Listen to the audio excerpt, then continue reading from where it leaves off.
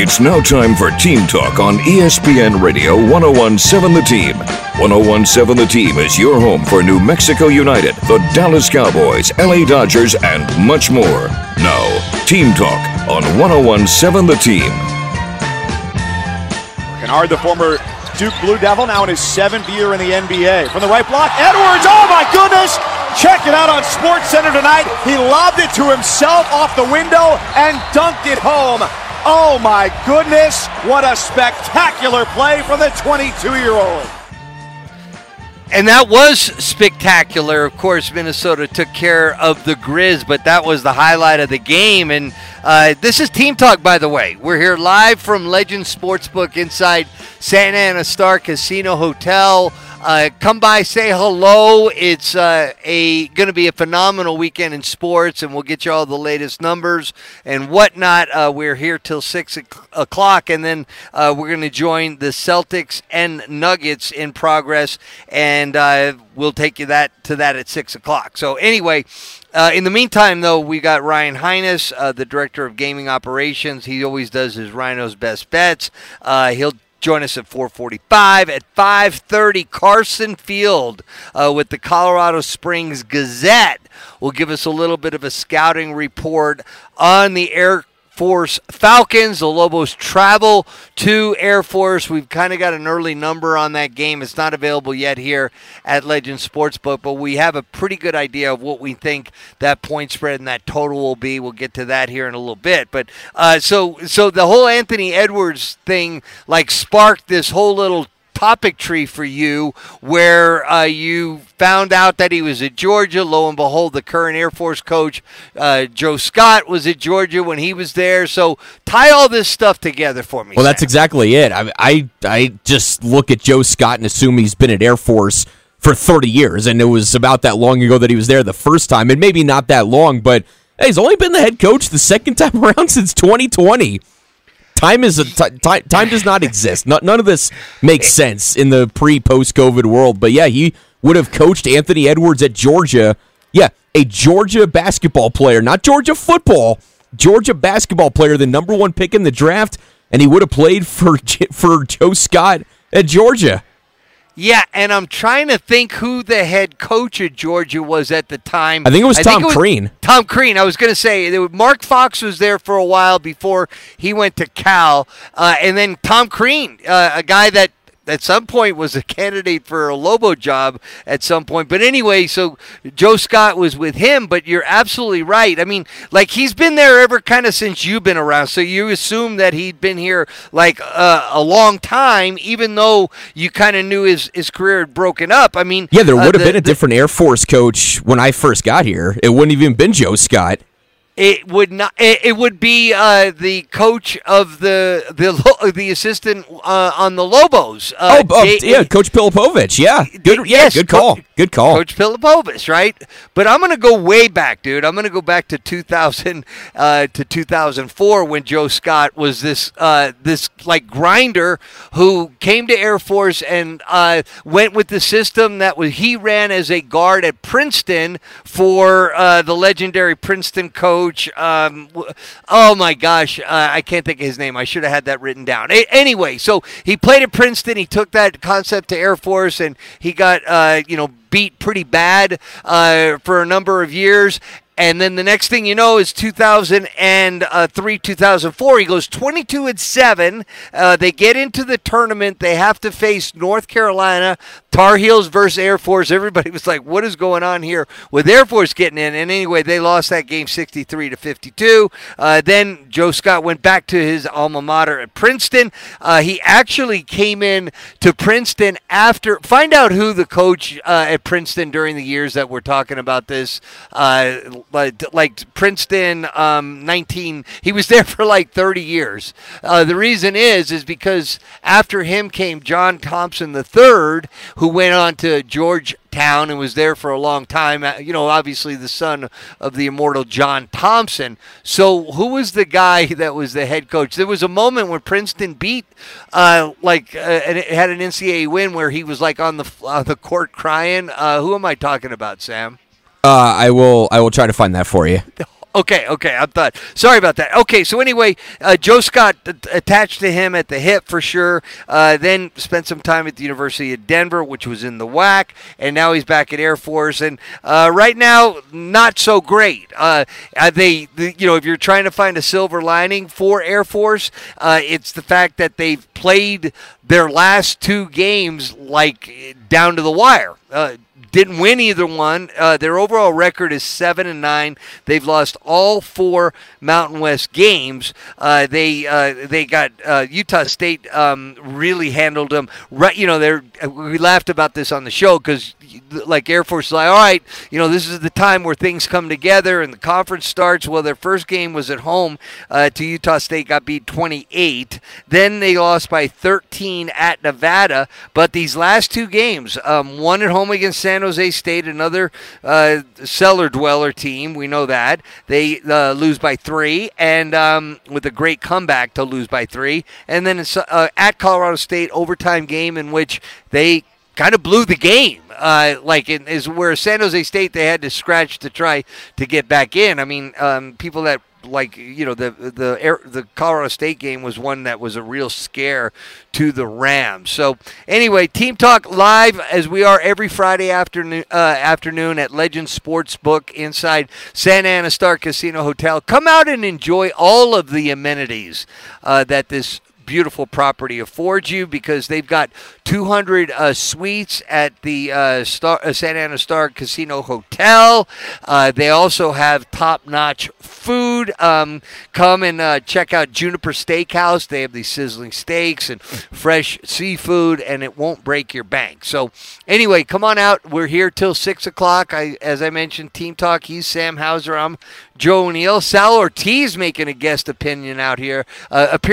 So if you ever wonder what Silent Sal look like, well, come on out to Santa Ana Star Casino Hotel, and he'll probably be hiding underneath the table by that time of the afternoon. Okay, so anyway, Sam, you're we'll get back to your whole connection with Joe Scott here. Now, are you with me on that? Yeah, I mean that was pretty much just tying everything together with the Lobos and Air Force and the fact that he was at Georgia. That's really all it was. I got you. Okay, so let's get to Richard Pitino on going from the environment that they've had, the beneficial environment they had, and to now going to places where it's not going to be 100% hostile. If there's like 2 places where the cherry and silver can show up and offset, it's these 2 games for sure.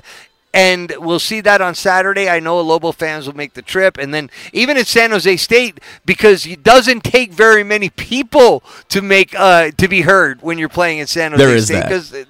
So that's what I'm saying. If you're going to make an impact on the road in conference play, get up to Colorado Springs and get over there to San Jose. All right, so here's Coach Pitino.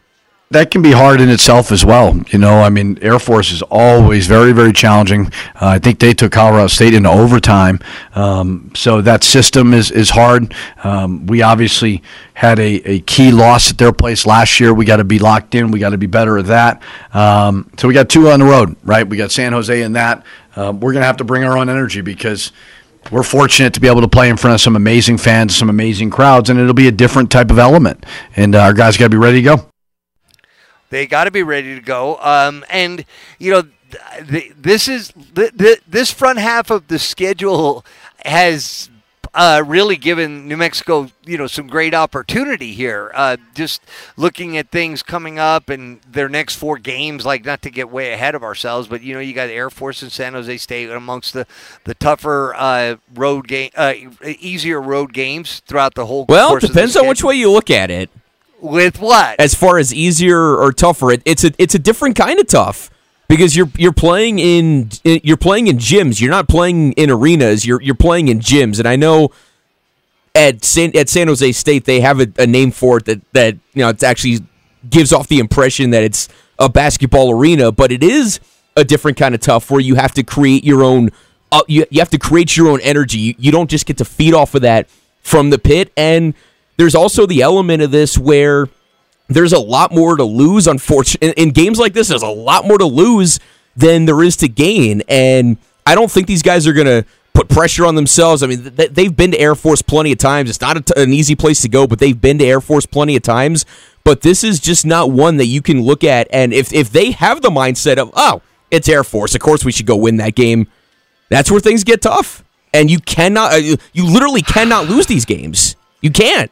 No, I know. But what I'm saying is, like, you can't think that playing at Logan, Utah, could in any way be easier than this, like, because there's like more fans and you have to get, I mean, this is like, from a personnel standpoint, these are games where, like, to be a tournament team, like, you're right, you got to gain your own adrenaline and stuff like that, but that's a lot of times easier than playing in front of like 10,400 fans, which they'll do in Boise, which they'll do in Logan, Utah. It can be. That's kind of like a psychology of an athlete thing that might have to be its own segment one of these days. It's just two different kinds. Like, we're talking about the same thing, just in two very different ways. Obviously, I understand it's tough to play in road environments like in Logan, like at Viejas. It's tough because everybody's piling on top of you in the same way that it's tough for teams to go in, especially if you fall behind. It's tough for teams to come into the pit and try to make a comeback. It's the same thing over there. This team does seem to be wired in such a way, especially with Jalen House. Case in point with the game at San Jose State last year, where he views himself as this wrestling character. It's the difference is, it's not even the difference is the environment, but the difference is also in the quality of opponent and where your focus is, as far as, like, we've heard Coach Richard Pitino bring up at times this year, and these guys understand where, yeah, it's not enough to just go win a game. I mean, you saw this really firsthand at the tournaments in Vegas. It's not enough to just go win a game these days. The way that these ranking systems, the way that these analytics work in basketball, you got to go win by a bunch. And so they have that experience of knowing that that's the case. This is nothing new, but these are the games that you worry about. Like, at least for me, these are the games that I worry about more than San Diego State, more than Boise State, more than Utah State. I don't. And right now, this will be their fifth road game. They've played 4, and they're 1-3 in road games. Win at New Mexico State, 3 losses, St. Mary's, CSU, and UNLV. Like, you know, you were talking about, like, this whole thing about being a free throw shooting team and be recognized as a bad free throw shooting team. Does it lag and all this? And I was just like, man, it can change, and it becomes contagious. What you need to do with this road trip is get any of that hangover of, hey, they're great at home, but they're like a question mark on the road. Now, the early information that we got, and it's not official out here, is that New Mexico is basically favored by about 9 or 10 points, is expected to be favored by 9 or 10 points.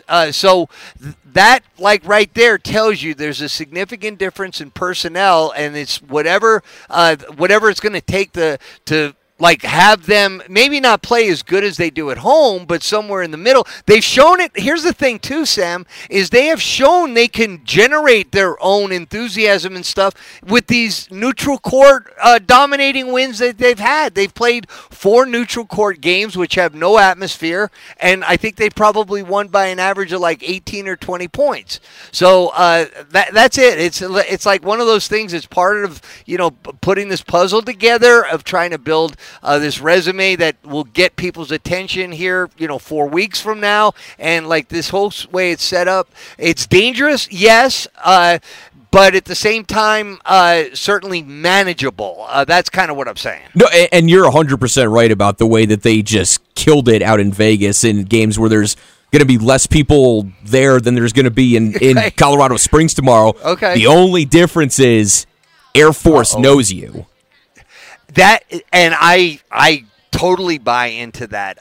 The example of that was last year's game, and granted, New Mexico did not have Jalen House, but here's the thing about last year's game is Morris Udeze, who had been pretty much eating teams, for lunch, just eating teams up, and he, plays a total of 32 minutes. He's 2 of 4 from the field, and so he was. It was a whole different type of defensive scheme.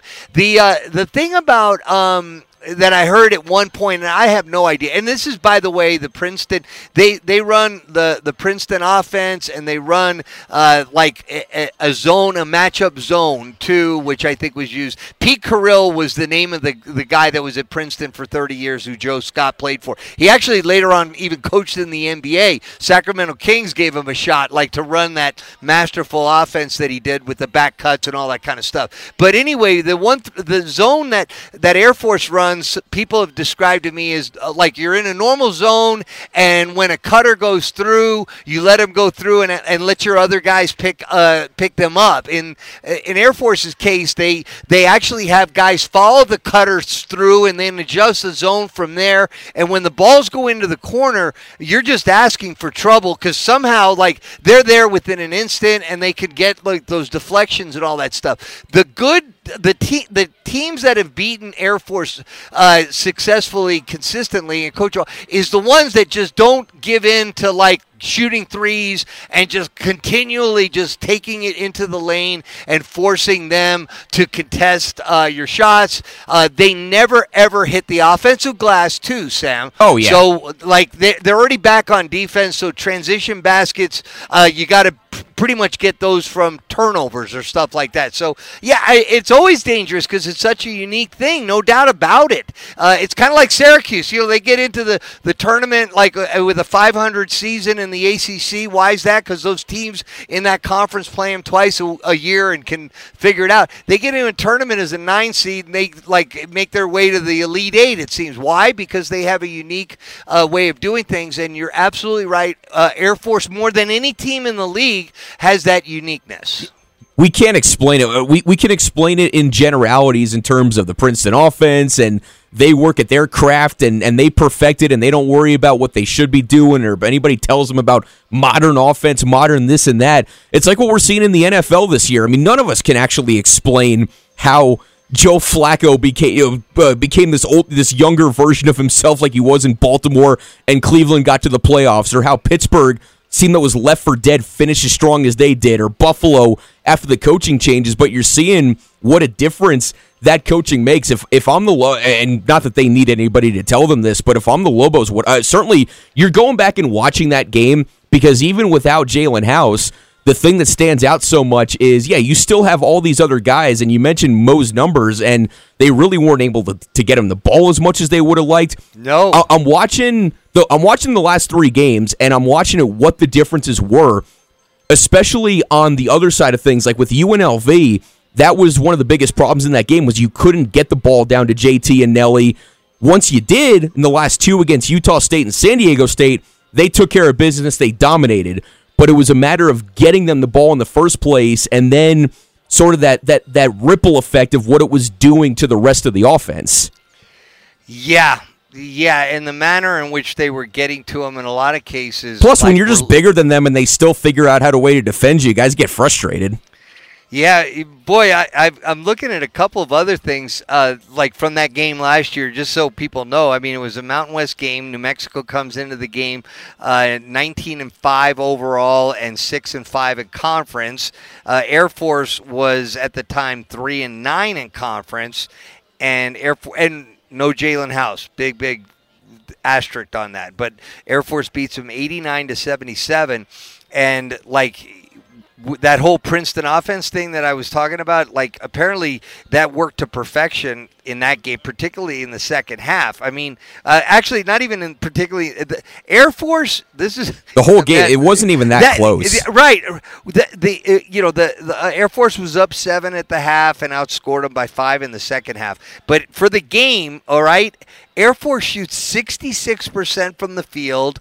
They're 9 of 17 from 3, so 53% there, and made 10 of 16 free throws. But like that, those shooting percentages from the field and from behind the 3-point line, if they come even close to duplicating that on Sunday, then it's not going to matter. This game will be close. I'm not saying Air Force is going to win, but like when Air Force is running like those 20 plus seconds off the clock, and one guy who looks like he's got an open shot like pump fakes and takes 2 dribbles and then kicks to another guy who's got even a more open shot, and they're boom knocking down threes. They're answering, and like I said, they miss. They're all, nobody's there like trying to get an offensive rebound. It's like, and they're all like sprinting back, so they're set up so that when you do get the rebound, it's hard to get any advantage there in number. There's no numbers advantage. I mean, that'll again come down to like whatever strategy New Mexico has in place, which we've seen the last couple of games have been like incredible. So we'll see what kind of plan, because they want to keep the pace of the game up. I told you they're expecting that the Lobos come out as a 9 or a 10-point favorite. The total is sitting right around 148 is what they said. And again, these aren't available yet, so that you're talking about a game that's got some pretty good pace to it, and that means like that to me is kind of like to New Mexico's favor. But at the same time, like, Air Force will bite you sometimes by having some, higher scoring games than you might. In fact, let's take a quick look here. In their last game, that was a low 60s game or mid 60s game at the end of regulation against CSU, and their game against CSU was high 60s. They only scored 54 against Nevada and only scored 60. So, yeah, that I think is more a result of, man, they're just not getting good play from the people on the Air Force Falcon team. We'll get to that though, because at about 5:30, Carson Field with the Colorado Springs Gazette is going to join us. All right, we're here live at Legends Sportsbook. Sam, I'm just going to give you really quick the numbers, and then we're going to get into much more of it later. So the games on Saturday, both games are still sitting at 9.5. Ravens over the Texans, the Niners over the Packers, so they're both 9.5. The difference is in the totals. The Ravens 43.5 Ravens game, 50.5 Niners game.